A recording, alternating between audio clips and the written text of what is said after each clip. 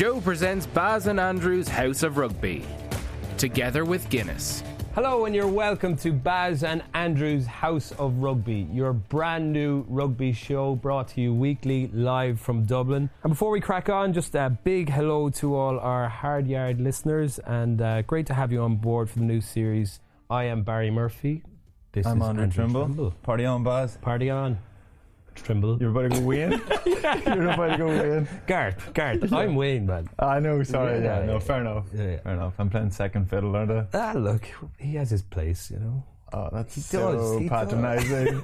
You're important too. Look, my name is first on the show, you know, man. Yeah, but that's because initially they were going to go Baz and Trimbies, and I thought they were going alphabetical. But now I'm starting to think that was just an excuse to make my name second, regardless. Yeah, exactly. Yeah. Anyway, So going on that, what we're going to call you Andrew. that's fine. Whatever. Call me whatever you want. Okay, because we've got like A few options. Trimby, Trimbo, Trim, The lesser known Trimbo. Trimba, David Trimble. I've got called David before. Yeah. a few times. Lord David Trimble. Yeah, you can call me Lord if you want. Lord, what was the other one? I had a good one. Trimble the Long-Armed. It's probably a little bit long. Very long arms. What about Andrew Trimble? Are your hands as long as your arms, or is it just like... My hands aren't as long as my arms. What you meant was, are they in proportion with my long arms? Yeah, they kind of are, aren't they? I think they're quite long. They're accurate. Quite long. They're accurate. Like Barry, you also have quite long arms. Not as freakishly long as yours. No, mine. I've grown into my arms. Yeah. I think whenever initially my arms started getting noticed for being, longer than it's necessary, it's whenever I was maybe 80 kilos, a little bit skinnier, and that was sort of exaggerated a little bit. Okay. But they came in handy. It was a good job for having long arms. Yeah. Trimble the long arm. We'll go with. Or, no, do you know what, Lord... It's not punchy. It's not quite punchy enough. Lord David Trimble. My dad rang me the other day actually to say that we had played together, believe it or not. He was like, do you know yourself and David Trimble played together in Coleraine under 10s in 1992, and then in the Pat Lawler in Limerick in 1992. And I was like, David Trimble. He's like, yeah. I was like, don't you mean... Lord David Trimble? He's like, yes, Lord. Yes, sorry, Lord. Of course. I don't know your dad. Yeah, well, I think he may have met you back then. You obviously made a huge impression on him back then. Well, not really. He got my name wrong. That's true. Yeah, well, he gets everyone's name wrong. Yeah, but we go back even further. Though you played at the Korean tournament as well. Is that right? That's right. Yeah, under 10s when that was the done thing back then. You'd go up for a weekend and it was an excuse for the parents to take their kids away and go on the piss for 3 days, basically. Yeah. And you'd offload the child into a fellow teammate's or opposition team's house for the weekend. Yeah, no health and safety in those days. No police checks. No. Go on, you be grand. You be grand. Give us a couple of days here. Yeah. Up on the train, and the parents would be in the front carriage on the lash, and we'd be down the back playing cards as 9-year-olds. The good old days. The good old days. Yeah. Yeah, so that's as far back as we go now. Yeah, brilliant. And now, obviously, we're both retired. We're doing our own things, and you're, a cool dude in the band nowadays, aren't you? I do my best. Yeah. It's so you in the band, you've kind of got that, you've got that balance between, you've got the rugby background, so you're kind of straight lace, but you've got that alt kind of groomed beard and nose ring. Groomed? Yeah, it's manscaped. Wild. It's manscaped. Wild. I'd say you're halfway between Michael Bublé and Amy Winehouse. Yeah, I'll take that. Yeah? Yeah. Beautiful voice like Bublé, but a bit wild maybe like Amy Winehouse. Yeah, I'll take that. Wild but within reason. Yeah. Yes, exactly. Yeah, wild but not silly. I'll take it. Is that all you're giving me? Oh, sorry, you also... That's my intro. Yeah. Have you introed me? I was just about to, man. You've also played for Munster for a while. I did a few times, but that was years ago, whereas you've played 303 times for Ulster and Ireland combined. 2 World Cups, Celtic League and 6 Nations. Irish Player of the Year 2014. That's pretty class now, I'll give you that. Memorised. Was that memorised? Yeah, it's kind of written here in front of me. I was told to say it. So, I'm doing my bit. But I believe by 2014, most of the best players had retired at that point. So, that's probably one of the reasons. Yeah, fair enough. Why you got that right. And you were on the way out, and they were like, just give it to him. Give it to him. Go on, I'll get rid of him. And you were also in the team that beat the All Blacks, which that's pretty special. So yeah, you're allowed to talk shite about rugby. I'll give you that. You've your credentials check out. So begin. Tell us. Okay. What of rugby? Okay. Well, we'll get straight into the Leinster game, will we? Yeah. Well, what are we gonna cover today? We're gonna cover Leinster, Munster, and Ulster. We're gonna talk about. First of all, we're going to talk about Freddie Burns dropping the ball over the line. Yeah, that was glorious. I know, wasn't it?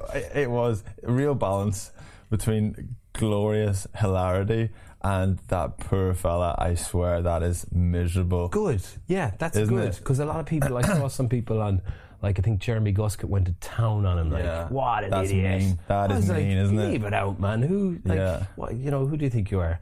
We've all done stupid things, and yeah, I would prefer to see the funny side and the feel sorry. Like, we were texting each other on Saturday, and I was like, "This is so funny, my God!" But then I was like, I saw his tweet, and I was there, and I tweeted him. I was like, "Fair," not that he knows who I am, but I was like, "Fair play." You tweeted him? Yeah, I was like, "Oh, geez, fair play." See, that's the Michael Bublé in you. That's the nice guy. Yes. Isn't it? Amy Winehouse wouldn't have tweeted him. But then Amy Winehouse came right back in, and she was like, well, he blew a kiss. Like, who blows a kiss when they're going over the try line? I just thought that was outrageous. Like, so I think we've got some audio of that clip. Have we? Audio of the kiss. Of the kiss. Mwah. Through this time, there it is, Freddie Burns, a kiss and the score. Oh, he's dropped it. Oh, he's kissed and dropped it. Oh no, he's missed the kick and he's missed the try, has he? Maxi Medar was in there with a boot to disrupt. God. Yeah. It's so tough. Did you see his mate? I don't know who it was. His teammate slapped him in the back. Yeah, Big E. He didn't need that. It was the equivalent of kicking him up the hole, wasn't it? Like, God. I watched The Simpsons yesterday. I was just sitting at home in my dressing gown, and The Simpsons episode came on. And it was the one where Homer, there's a nuclear meltdown in the nuclear plant, and Homer saves everyone by pressing a button, and they put him up as a hero and stuff. And then it happens again, and they're like, Homer, it's going to happen again. What do you do? And he just goes like, eeny, meeny, miny, mo, catch a tiger by the toe, and he presses a button, and he saves them. And they're like, this is what you did, you idiot. So they're like, they praise him as being an idiot who actually, it works out okay for him. Yeah. And I was like, this is kind of like Freddie Burns. So he was obviously idiotic, but I think so many people are kind of going, fair play to you though. You're great, that he could end up being like, a cult hero because of this. I'm going to certainly watch him. You should have tweeted him the link, the Homer Simpson link. Yeah, because remember Homer goes into the dictionary. They put his face in the dictionary. I haven't seen that episode. So they could put a Freddie Burns in the dictionary. Maybe we could edit that in. That would have cheered him up. Yeah. Listen, it's obviously you got beat in European Cup. You've let down loads of supporters. Loads of players are giving you a hard time. But listen, Homer bounced back from this, so you should be grand. We should call it could be called he did a Freddie Burns. Yeah. But it could ultimately be a positive thing. I've dropped the ball over the line. Mm-hmm. How? Yeah. Might have been. Were you celebrating like? No, I wasn't kissing. Okay. I wasn't kissing the badge or nothing like that. It was away to Aroni, the old zebra, on the blue or on the red button, whatever it was, the alternate whatever on Sky. And God, I know. Yeah. It got no exposure. I don't even know if there was a TMO with the game. There wasn't. Like, it was one of these games that just went on behind closed doors, and I was never so thankful. So I ran over, no one anywhere near me, and I just went to put the ball down with one hand and knocked it out of my hand with my knee. It was my long arms weren't long enough, Barry. Oh my God, the irony of that. Yeah. You got cocky, you were like, my arm is long enough, I can just sweep the ball across the floor. My arms are perfectly designed for occasions like this. I don't need to bend these legs. Sweep my What do you need knees for when you got arms like this? So knocked it on, and then kind of went down in a bit of a heap. Oh, but no. But my physio was right there, And I was sort of sitting on my knees, and I had my head kind of in my hands a little bit for a moment. And Gigi, the physio, came over and he said, "Trim's, everything okay? All right? What's up? And I was there. This is just 100% embarrassment. There's no injury. unless you've got something for embarrassment, then go away." Well, you've got 303 caps for Ulster. You scored, so he should have given him a script, man. Good timing. Yeah. Big you up all the time. Yeah. Do you remember Will Carling's one? Did you ever see that? No. I think that was the greatest. I was thinking through other ones last night, and I didn't even think of the book. Check it out on YouTube. It's unbelievable. He runs over the dead ball line, and he's just kind of strolling, and he tries to get closer to underneath the posts, and he kind of steps inside. I think he's playing with Harlequins. I can't remember who he's playing against. And whoever he tried to step inside, he's good bit over the try line. He's just taking it easy. And whoever catches him right underneath both his arms and kind of lifts him up. Oh yes, I've seen that one. And both his legs are off the ground. Yes, He's trying to touch it down. But the ball is about 6 inches off the ground, and your man just carries him out over the pit. Yes, I have seen that one. Yeah. Good. It was so perfect. Le Guizamon, the Argentinian back row at London Irish, dropped the ball over the line, and he was fully showboating. His was way worse than Freddie Burns. Really? It wasn't as high a profile game, and it wasn't like a try to win the game, but it was worse, definitely worse. Dancing, or he was doing a big swan dive or swallow dive. Oh yeah. Chris Ashton. Yeah. We're all hoping it happens to Chris Ashton at some stage. Yeah. It hasn't. Did Dominici do that as well, the French winger? I can't remember. I think he might have done it again for France in the Six Nations, and I think he knocked it on over the line. And then the worst thing about it was it went to his reaction, and it did a slow mo of the horse lips. I hope I'm remembering this correctly. Yeah. Perfect response for something like that. Exactly. Yeah. Anyway, yeah, it was great. What a action-packed weekend, like having that, and then I suppose the rugby was pretty good as well. Yeah. Leinster taking the piss at this stage, I suppose. Ridiculous. Yeah, wasn't it? Yeah. It was just always going that way. They just even though it was tight up until 38 minutes, you could just tell physically they were getting on top of them. They were just challenging them in all areas. Wasp didn't have much of the ball, and you're just going, this is only a matter of time. I'm surprised they hung in there that long. Then the Sopawanga yellow card. Then Leinster went, right, enough mucking about here. Let's put this game out of sight. Yeah. I think that was such a clinical moment, because like most teams would have probably just put that ball off the field at 40 minutes and gone in at half time with a decent first half, having been up against the wind. But they take a quick tap in the 22, and then Sopawanga gets penalised, yellow card, and then McGrath's try directly after that was just like the intent to play and go through phases with different options, like Sexton had it and having someone on his inside, pick and goes, McGrath having a dart, having the usual Sexton loop play, some hard runners. They literally had any variety of play you could think of was in that 14 phases or 15 phases, whatever it was.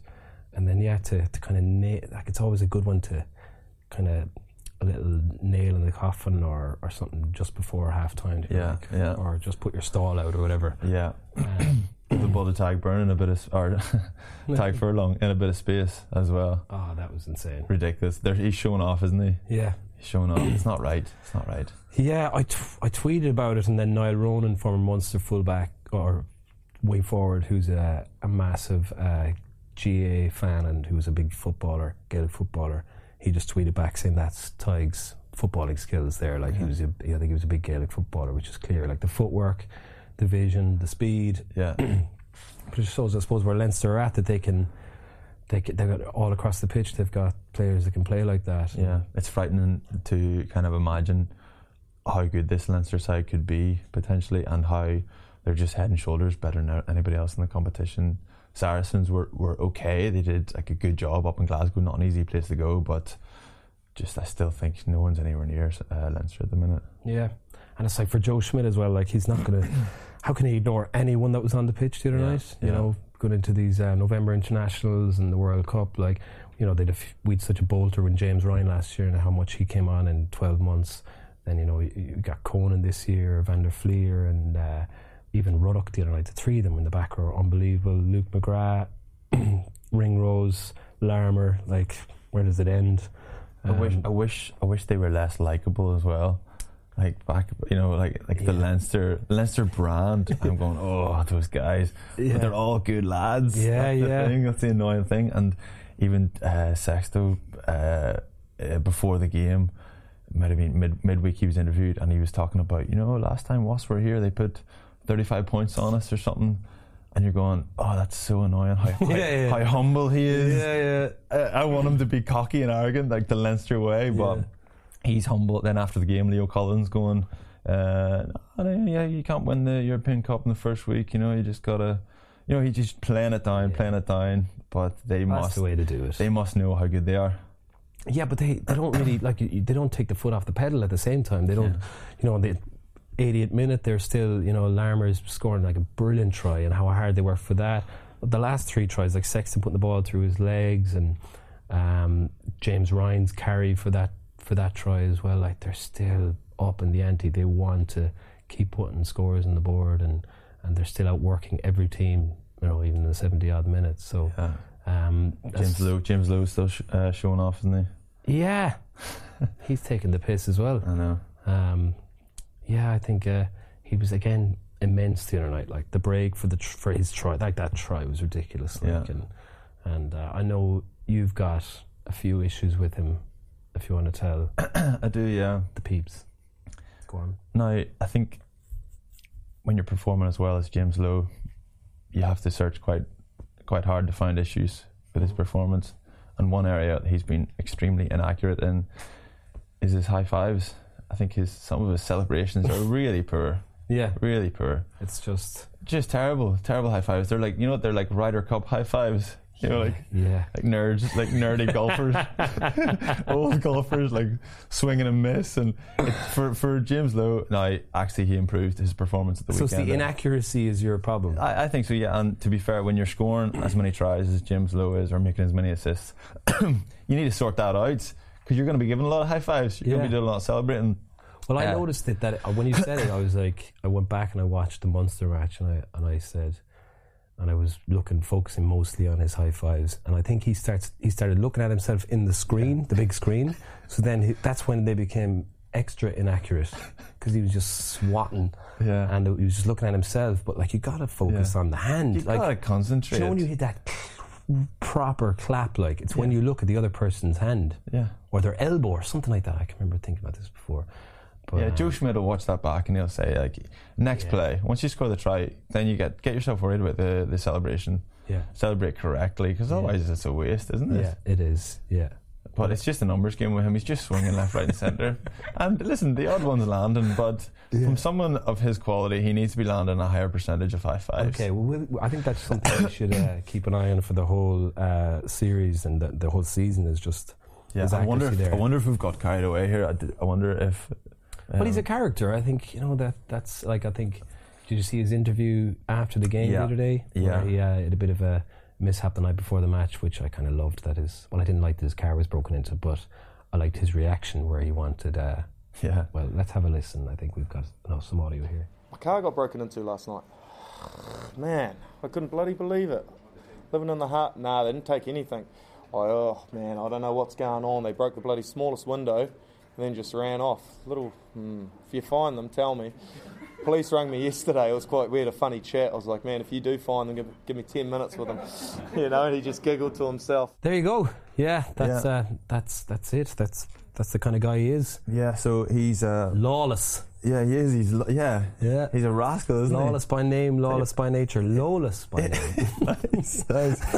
If he gets in a room with whoever broke into his car and he's swinging a few digs, I hope he's more accurate than he is with the high fives. Yeah. Okay, fair enough. The guy, if the guy knows him at all, he'll just go in there and stand. You'll be grand.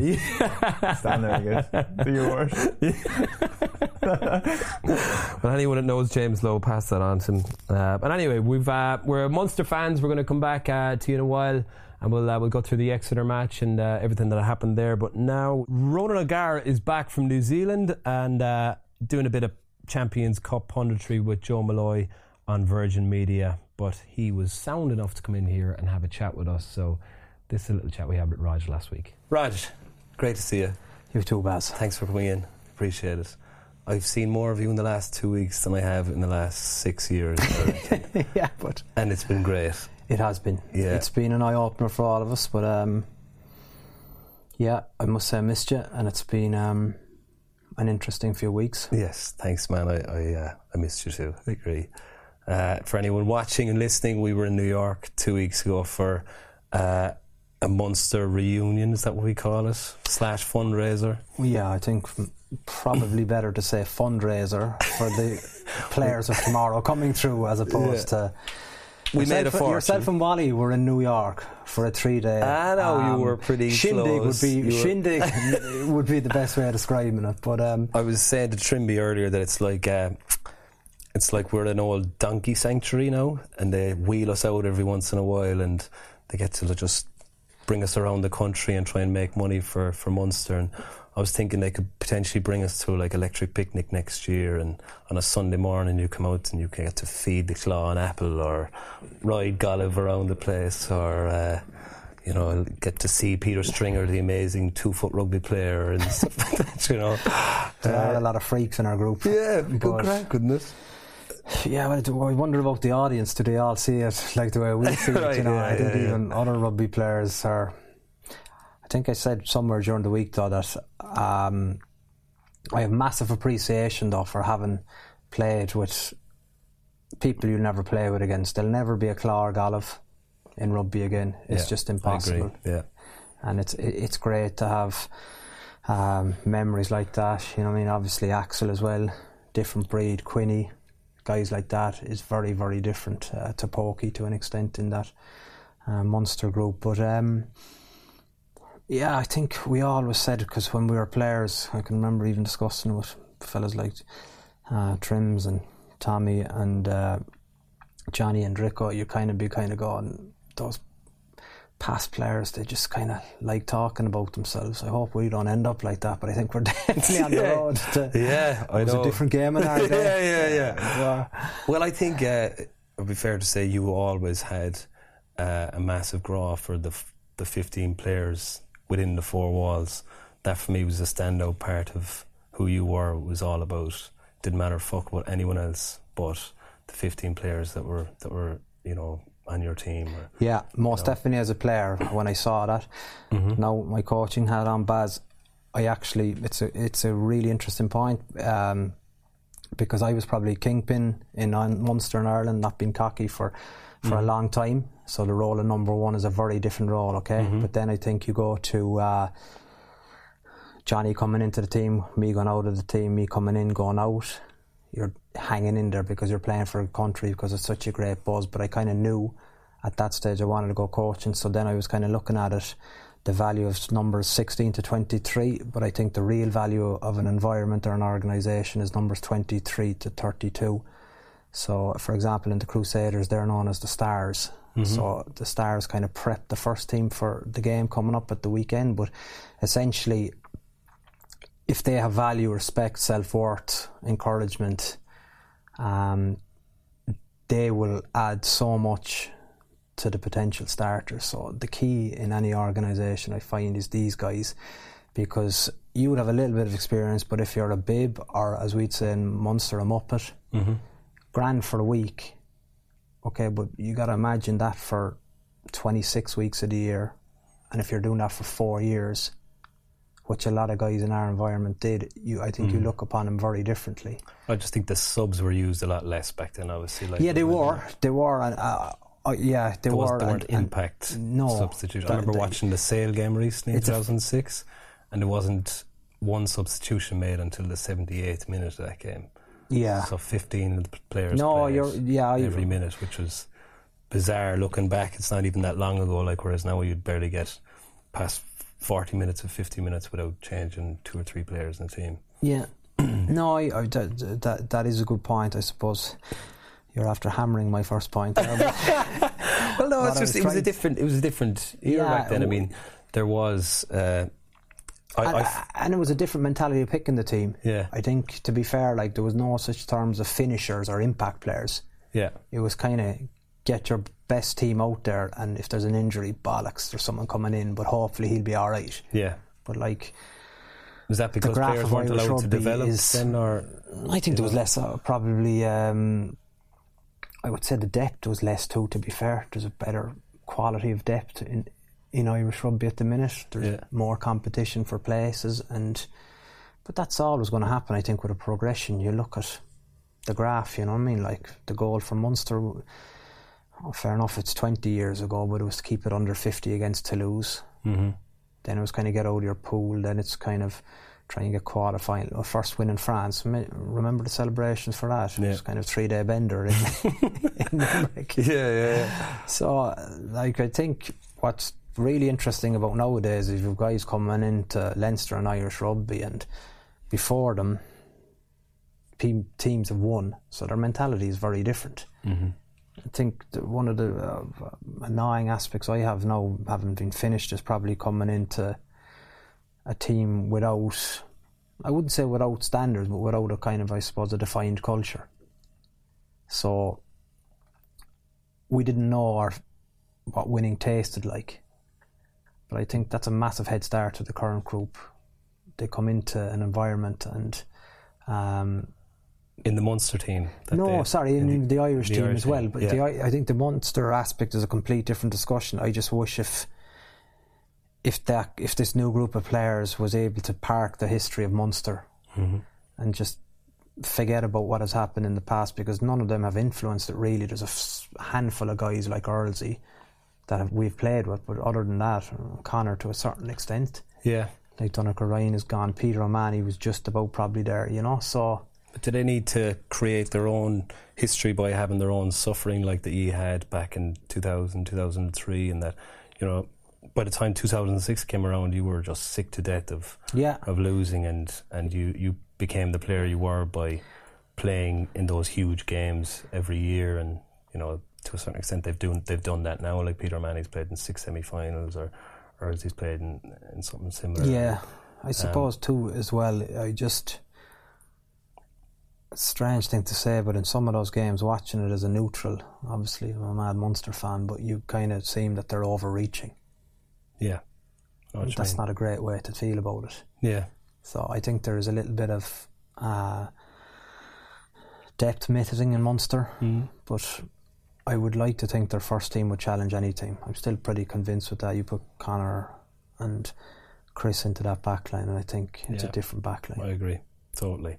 How did you find they played last weekend? Did you like the I think direction what's they're gone going under in? the radar has been Munster will never be Leinster, and Leinster will be Munster, vice versa. Okay, it's what happens is you have the syndrome of looking over your fence at your neighbour who's doing better than you, and that's what Munster should not fall into the trap. It's a similar story in Crusaders.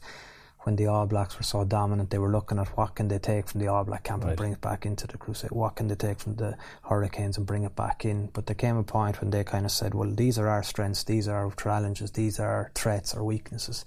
So we need to identify 3 things that we'll get better at.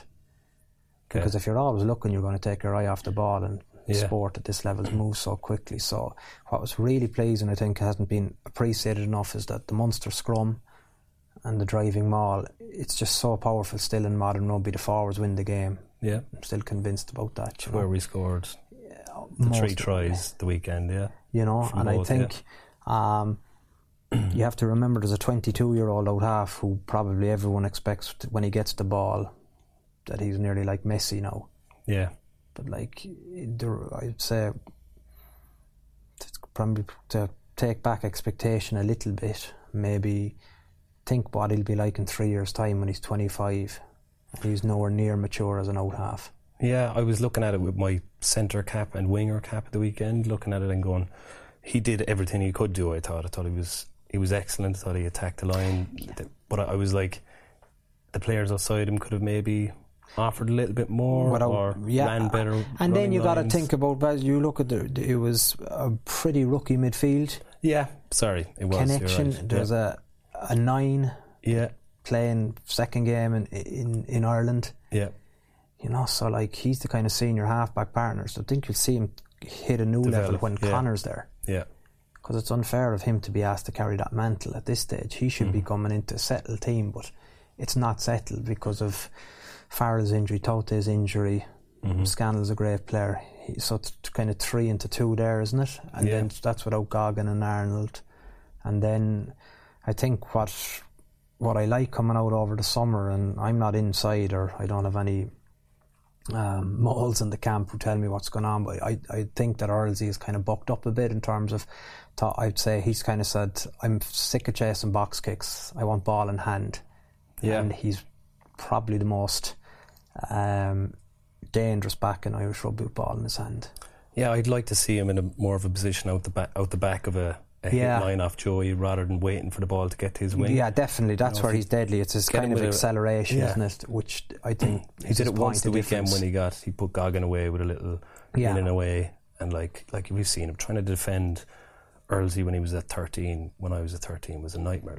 He's got 3 yards either side of you, and he can go off either foot. No, you're right. And it's like that, and I think he's missed that position in his game over the last few years. It's just because he's so good in the wing, probably, and as a finisher, probably they're looking at him out there. But I think if Munster want, here's one for you: if Munster want to get to, okay, we don't want to be looking over our shoulder at Leinster, but if they want to be able to challenge them and beat them, do we need to go, like we've over the last few years we've been going in one direction? It's like one-off runners and trying to batter our way through teams. I think that's the way we have been playing. The previous management and the current management, I think, realise that they need a shift from that. I think. Do you think we need to go in the opposite direction to kind of meet in the middle? I just feel, and it's not a negative comment, but I think that's a game with work rate, with hunger, with desire that Munster are very good at, that works against 3/4 of the team. Yeah. But you see, when you're faced by a Leinster or a Saracens, it just doesn't stand up, and there isn't really a different game that the boys have confidence in, so they need to have plan A, B and C. And I think when you get to semi-final level, you need to be able to trust your game plan, but also have the capacity to rely on options B and C. But I suppose, we're looking back at Rob Penny, he went in a direction of playing a very expansive game, and I think we developed skills to play that. And then when he left, it was abandoned then for a while, so our skill level dropped off. I suppose my point is, if we go back to going in one direction, trying to get the ball from one side of the field to the next, or play an expansive game like the likes of Glasgow did a couple of years ago, the likes of Connacht have done it, that will almost... I always be a massive fan of, I think the game that suits Munster is north-south. I just think I think there's some very good carriers. I think obviously footwork could be an issue that could be addressed potentially. Playing the ball out of the tackle, there's a massive, I suppose, love for the ruck, because Ireland are the best rucking team in the world, and they're so accurate at ruck time that it filters from the national team down. But I don't think if the headmaster isn't there, I don't think the same rules are applied to how it's analysed at club level. Yeah. So there's a little bit of, I would say, probably looseness around that area. But I think I think it would be very different, Baz, with a full 15. I haven't seen it yet. Yeah. I'm excited to see it. I genuinely am. But I feel that what makes a good player a great player these days is because everything is so prescriptive. The guys that lift their head and see where the space is and have the balls to kind of, it's not jumping ship or breaking rank. It's kind of, if they've 13 in the front line, what does that mean? They've one in the backfield. Yeah. So you have a full back in the middle of the pitch, which means there's 40 metre space to the right of them, 40 metre space to the left of them.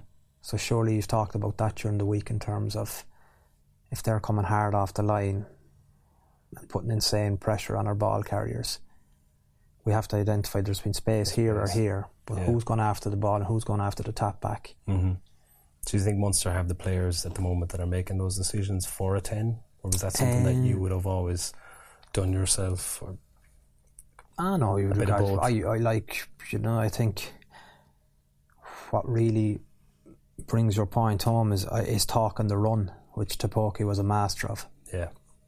Like, I just learned so much from playing with him in terms of, you know what I mean, getting to who. What does getting to who mean? So for people that probably aren't rugby nerds or enjoy it as much as I do, so he'd basically on the run say, he'd point out a defender in the line and just say, get to him. Mm-hmm.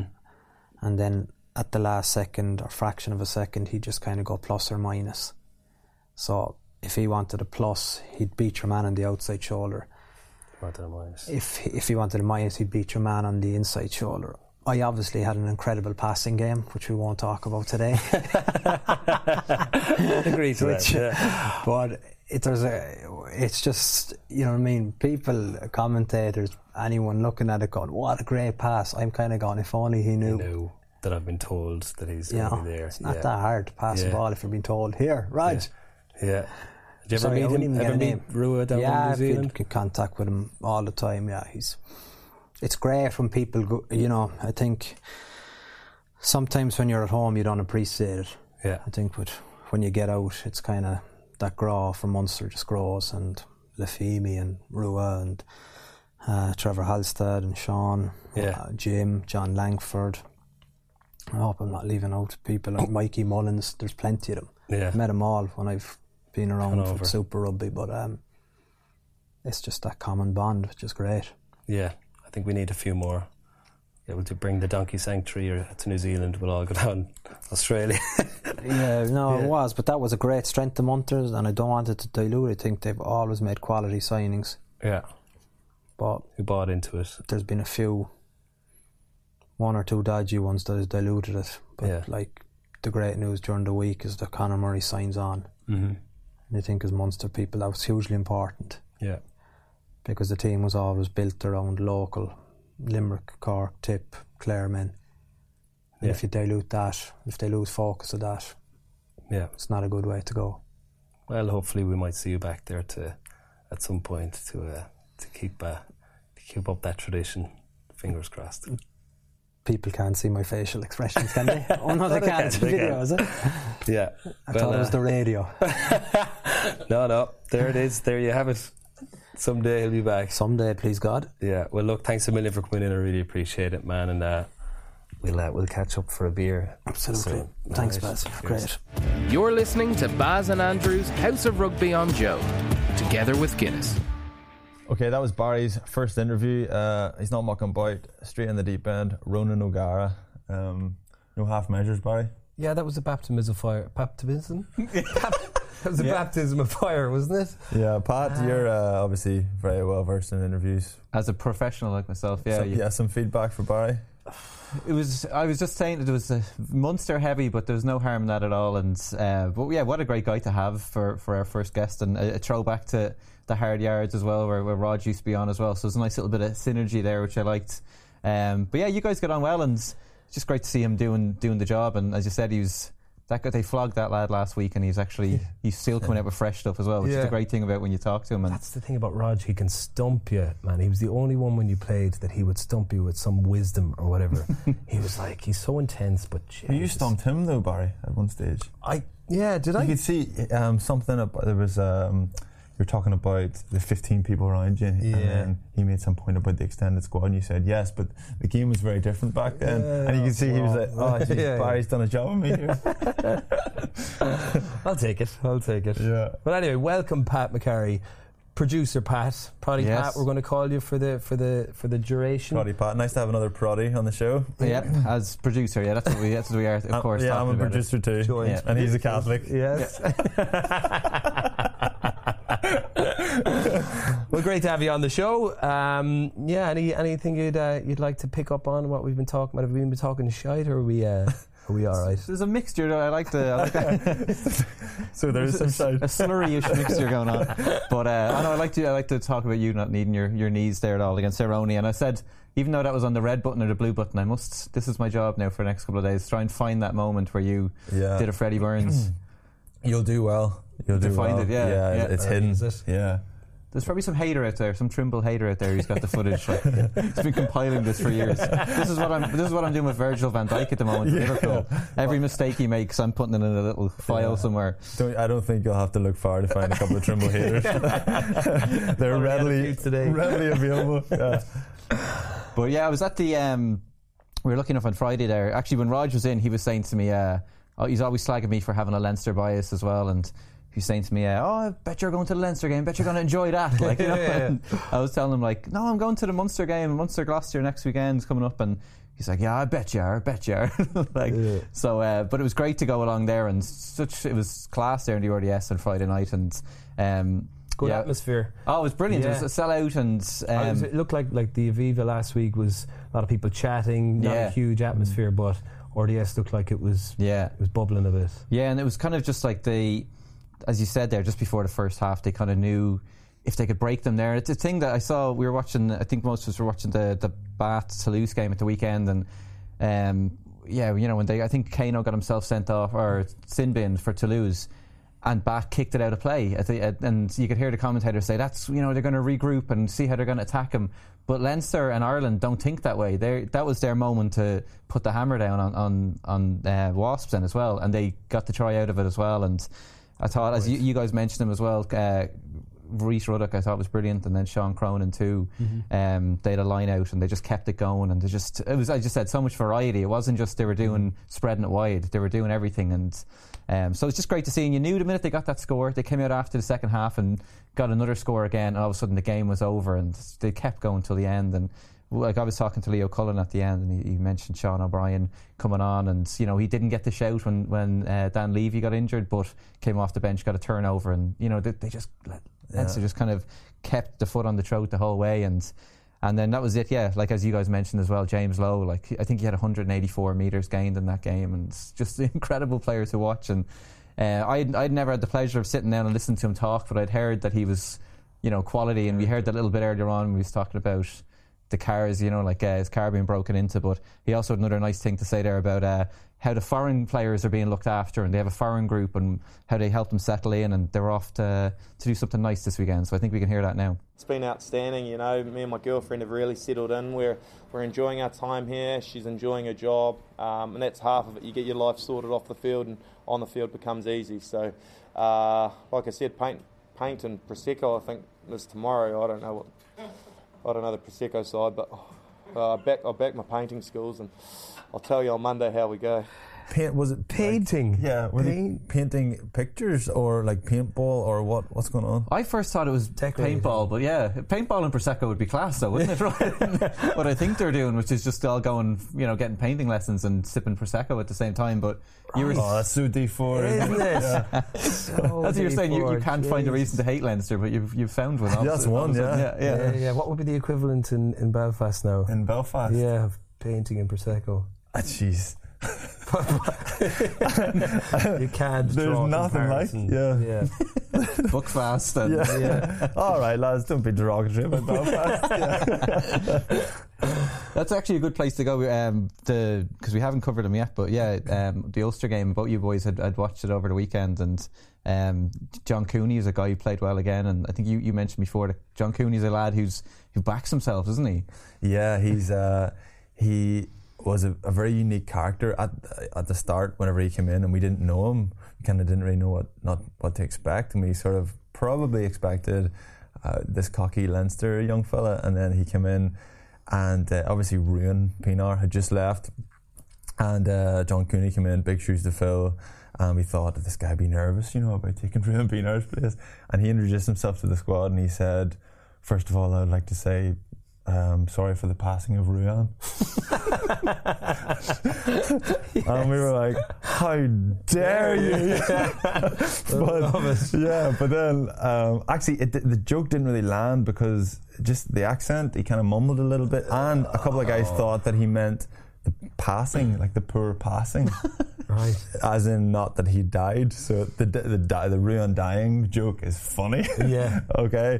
And then we kind of realised this guy's actually hilarious, and he's a great lad, and he's settled in really well. So he's awesome. Yeah, he is. He's very popular up there. Is he? The boys are loving him, kind of supporters as well, and he's settled in really well and done a good job. So Yeah, I was very impressed with Lowry as well. Just like, I love the way that Leicester tried to focus on targeting with a few high balls, and he dropped the first one, which was a tough one to take, and then took the next few. But just his footwork, his speed, his attitude. I mean, when he started coming into himself, I felt he lifted the rest of the team, because it just adds another dynamic. I've been in teams like that when someone like come out of nowhere and you maybe be a little bit worried about them, and then they do something outrageous that no one expects, and the whole team gets a boost off it. And it's just so exciting to see guys like that, and young, smaller guys that are using their pace, and obviously have developed a way of using their size and their speed to their advantage. I love seeing that. And Addison as well, I thought was very, very impressive, and I just thought it was a good win. Jeez, they played a lot of rugby, used the weather well in the first half, and didn't kick a lot of ball. So you're a big Mike Lowry fan then? Yeah. As a fellow little man, you're glad to see the little men do well. Yes, exactly. Yeah. Well, I was light, I suppose. I'm tall and long-armed. Yeah, no, but I was quite light. I meant no offense. We can't all be huge, awkward lumps, but yeah, I think there's especially with the new rules that are coming in, like you saw at the weekend. I think Kano getting pulled for that yellow card, with that high tackle, which I thought was fair enough. Like I've seen I spoke to Johnny Lacey, the referee, last week, and he sent me on some things that the refs are pulling teams for at the moment, and one of them is an upright tackler who's making shoulder collision with someone's head or chin or whatever, and it's straight red card is what they're looking for. So I actually think Kano got away with it. Not only was it a yellow card, but it could have been a red. And just seeing that aim is to potentially bring the tackle height below the chest or below the nipple. Even they're saying that you could see a lot of these smaller players like the Shane Williams of our time, and Brenton Pausa and those kind of guys. Shane Williams was your era. I mean, I kind of I've only just retired. Sorry, of course. But yeah, do you remember coming up against Shane Williams? Like, Jesus Christ, like he'd get the ball in a normal phase and you'd be like, I got to watch myself. But then if it was like the ball was dribbling along the ground, or if it was broken play, he'd get it and the whole place would be like, oh fuck, what's he gonna do? It's like, he just had that ability to because he developed from a young age how to use his speed and how to use space and manipulate space, and I think we've missed that in international rugby and professional rugby for the last few years, and I think that tackle rule will allow a lot of that, and hopefully encourage smaller players to to get, like you saw for Toulouse on Saturday. Colby, his footwork, man, absolutely. And he's a tough guy. Like, and Shane Williams was a very tough guy as well. I think we'll all agree. So that's the thing. Is if that's the way the game's going to go, and there's going to be a role for young or smaller fellas, then you have to be as talented as Shane Williams. You have to be as talented as potentially Michael Lowry. These young fellas, to make up for that elsewhere. If you're not going to have that physicality, you got to bring an X factor to the game. Exactly. And as you said, it was nice to see a young fella, Mike Lowry. I think he was getting. There was a lot of chat. All the chat before the game was about him. Wet night, Leicester. It was the perfect storm. Yeah. And sure enough, Leicester did exactly what we thought they were going to do. Put a few high balls on him early on. Dropped the first one, and you're going, we are really going to find out what he's made of here. And he's obviously pretty switched on upstairs as well. He's pretty mentally tough, because he thrived the rest of the game. So good to see. Yeah, you were mentioning the Kano one there, and it was actually interesting, the thing you shared after speaking to John Lacey, the things that they're looking out for. But I was very interested in this ladder of destiny that's part of it as well. It's something that we must share. It's dramatic, isn't it? Yeah. It's like the seriousness of what you've done and the end results as well, and this ladder of destiny going here. But it's something we must even share on Sports Show as well. But the other one, the big decision over the weekend, and I kind of put out a clip of it on my Twitter account at the weekend, and it was the Andrew Conway thing on Gareth Steenson with his lovely new beard as he was taking his conversion. And it was almost just like, it's such a funny clip, because you just see Steenson takes the kick, full second goes by, and then there's like a Macho Man elbow drop comes in from nowhere, like, and with a chair, WWF. just Conway coming from the ladder, like, but I was amazed to kind of see him kind of, and then of course gets up, arms raised, sorry about that, and maybe it was just because it was half time he got away with it, and the crowd, a lot of the crowd missed it as well. But such a funny incident. It was bizarre, and I think in Andrew's defence, he's not that kind of player. He's not a dirty player or anything like that. And if you look at it, he's completely looking at the ball, and then Steenson is obviously the angle he's coming from. It's not like he has the ball in his hands. So Steenson's over to the right and Conway's just staring at the ball, and all he wants to do is get height in the air. So it is a weird, when you think of it like that, it's quite weird, and he does come down high with the elbow, but I think it was just a very random thing to happen. And I think the referee, fair play to him, realised that Steenson was actually grand, and he got up and he was fine once he kind of played a little bit that he was hurt, but I don't think he was. So yeah, bizarre, but I think the ref did well. You know what I mean? I was kind of wondering, have you guys ever done that? Have you ever sprinted from the line in one of those moments, like, let's go charge this down, and you've realised you're the only one out there on your own? Like, has that ever happened to you before? No, but I've gone to charge down a penalty kick. So stupid. Of course you have. At the time I thought it was a conversion or something. I don't know, just went autopilot. I just started. It was in New Zealand on tour. I was a youngster. What happened? The ref just looked at me. It didn't matter. I didn't get anywhere near it, and he got the conversion anyway. But he looked at me. What are you doing? Are you a professional? So eager. Yeah. Love rugby. Love charging down kicks.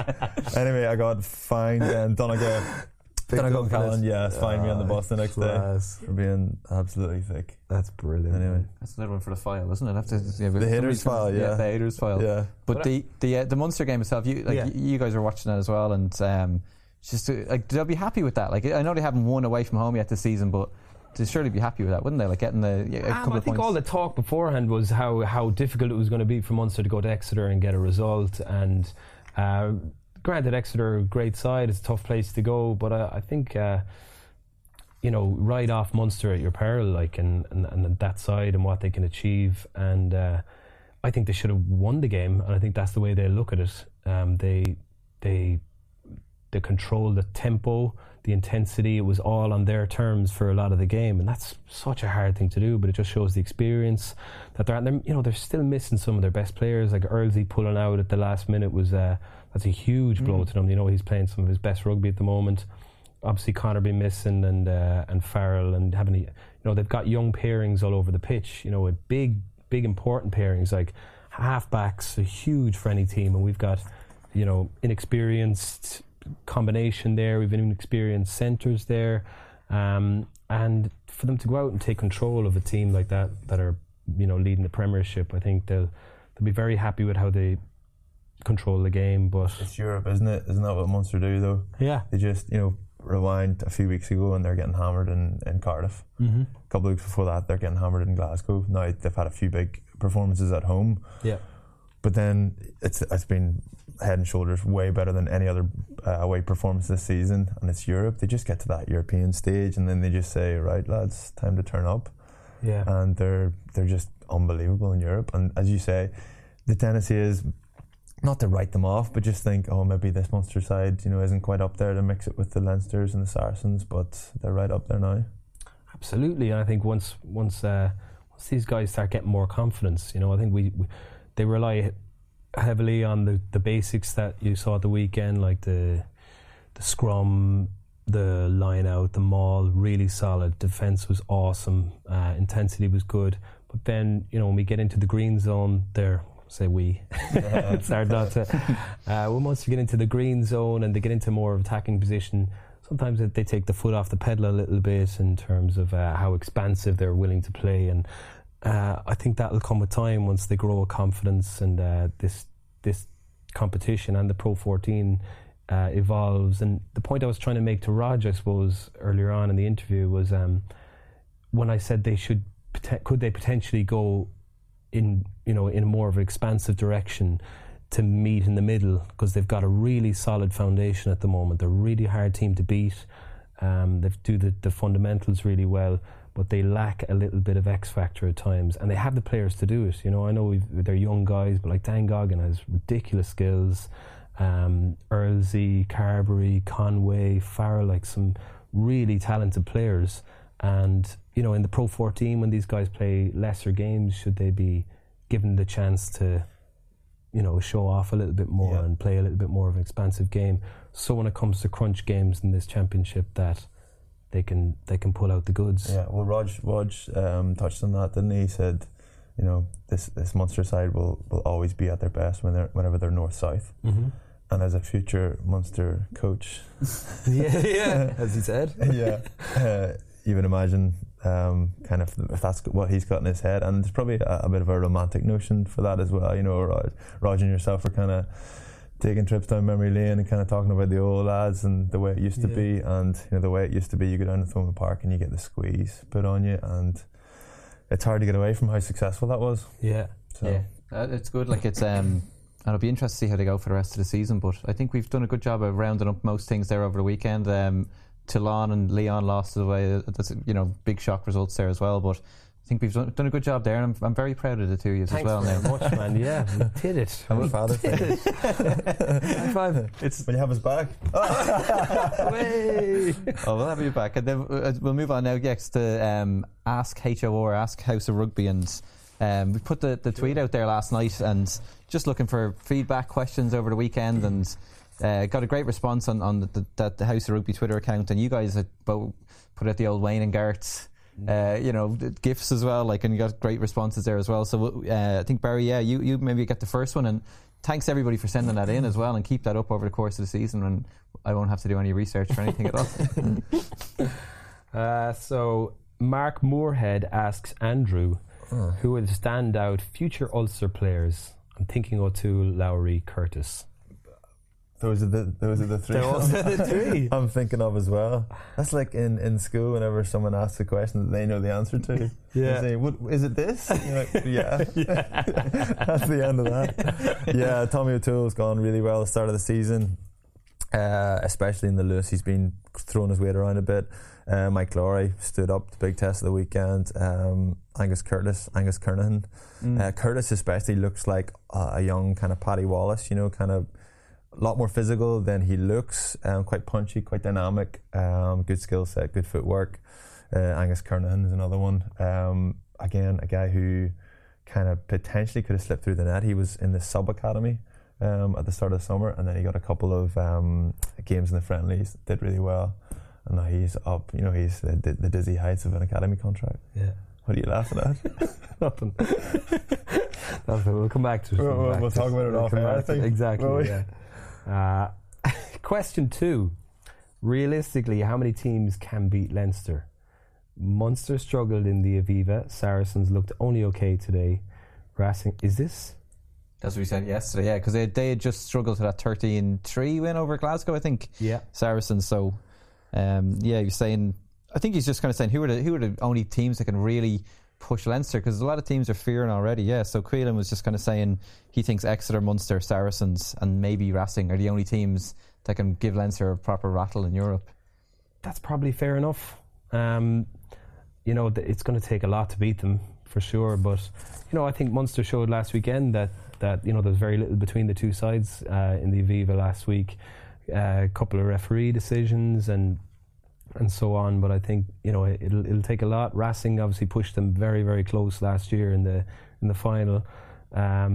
Sarries did look pretty strong at the weekend, and we know what they can do. They're experienced in this competition as well. So, and you know, as we said, Leinster aren't going to take any of this lightly. They're not. They're really out to win this trophy again. They're not even trying to defend it. I think just hearing the way they're talking about it is.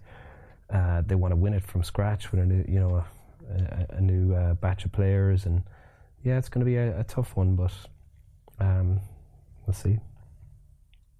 The next one, and I was delighted to get this in because Connacht got the win over Bordeaux at the weekend, and Kyle Godwin got a couple of tries from as well. But this is from Nathan Mangan, sent this into us, and he had said Andy Friend is clearly he's got a great effect at Connacht with their resurgence, like Delan actually who's doing really well, Cian Kelleher and Tiernan O'Halloran putting in a strong statement for these guys. Are basically Nathan saying these guys should be in the mix for November. So he's saying out of all these Connacht guys, they've started the season off decent. Do you think any of them deserve a chance to get back into the mix for Ireland in November? Yeah, I think just kind of that performance up in Ulster was pretty impressive by a lot of those fellas, based on the backbone of really kind of physical defence. Tom Farrell's thrown his weight around, Bundy Aki throwing his weight around, and Tom Farrell I don't think gets the recognition he kind of deserves really. Tiernan obviously, Sean O'Brien I thought is going really well at the minute. Obviously there's no space in the back row. There's so much competition, so I don't know if he'll get any joy there, but I thought he was really good that night especially anyway. He's a big unit, isn't he? You know, lurch kind of with red hair, like. I got in trouble actually that night on Premier Sports. It was at half time. They said he's made 17 tackles, and that was all the chat. 17 tackles, and then maybe about 6, 7, 8 minutes in the second half, I kind of thought oh, he's made a round about 3 or 4 tackles, right? So I just quoted the stat. I just went, he's that's his 21st tackle, right? So then they started talking. The production team and all were saying that's 21 tackles after 48 minutes, and then the girl who was interviewing someone after the game, you made 21 tackles after 48 minutes, and then they asked me afterwards, and I went, this has got out of hand. I made that up. I made that up. I just said 21. Don't quote me on it, lads. So I wonder why they thought I was sourcing my information from. Anyway. You just had your little notebook out counting the tackles that he made, but this wasn't the first time you stepped in it there. You pissed off Jordan Murphy then as well. How did you? I did, yeah. That was a kind of bad timing as well, because I was doing the radio at the weekend, and then he did a pre-match interview, and he said, we've heard the comments of Andrew Trimble through the week, and it's provided us with a bit of inspiration. I went, oh no, because it was just, it needed to be put in context to what I said. You could create a one-liner, and I'm sure it was clickbait, and I doubt Geordie listened to the full. Anyway, I just put it up in the dressing room. Exactly. Here's the bad guy. It's Andrew. But he's not playing anymore. It doesn't matter. Anyway, and then I had this moment. I was like, did I get really defensive and go into what I was saying was? And anyway, I just stuff it. You basically called give Leicester Tigers a walkover, didn't you? I did. More or less. I was making the point that in Ulster's pool, they've got Saracens and Racing and Leicester, and it's weird that at this stage there's so much competition in this in Europe and in that pool in particular, that strangely a European heavyweight like Leicester coming to Ravenhill, coming to Kingspan, is probably the easiest fixture, even though it's not easy. So anyway, that was the one-liner. This is Ulster's easiest game. Anyway, carnage. Foolish. I better give him a shout.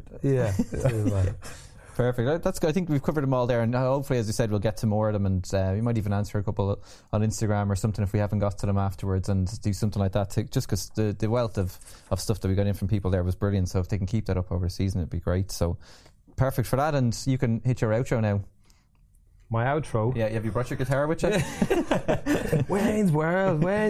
No, it's been an absolute pleasure. Thank you all for listening, for tuning in, for watching on YouTube and all the rest. So we'll enjoy the rugby next weekend, and we'll be back next week to take you through everything that's gone on. But before we let you go, this is almost like the episode 2 teaser that they'd put up on Netflix or something. We've got the boys over in there's going to be House of Rugby UK, and we've got a little teaser of what's coming up there. Their first episode is out on Wednesday, so have a listen to this. Hi, I'm James Haskell. Join me next Wednesday for a new show on Joe, House of Rugby. We go inside the changing room, in the malls, in the rucks, news, analysis, and lots of my unbelievable chat. Okay, it's terrible, but there'll be lots of me. Yeah, so we've got James Haskell there whetting the appetite for the English equivalent. Unbelievable chat. Yeah, this is where his chat comes from. Pointing to his mouth. Thank you for that, James. Yeah, nice one, David Brandt-esque. I will look forward to having a bit of banter back and forth with them over the next few months as well. Absolutely. Okay, it's been a pleasure. Thanks to everyone who's behind the scenes in the show. Thanks to Pat for coming on and keeping us in order. Thank you for everyone for tuning in, and to our sponsors Guinness. And we'll see you back here next week to round up all the rugby from next weekend. You were listening to Baz and Andrew's House of Rugby on Joe, together with Guinness. Drink responsibly. Visit drinkaware.ie for the facts.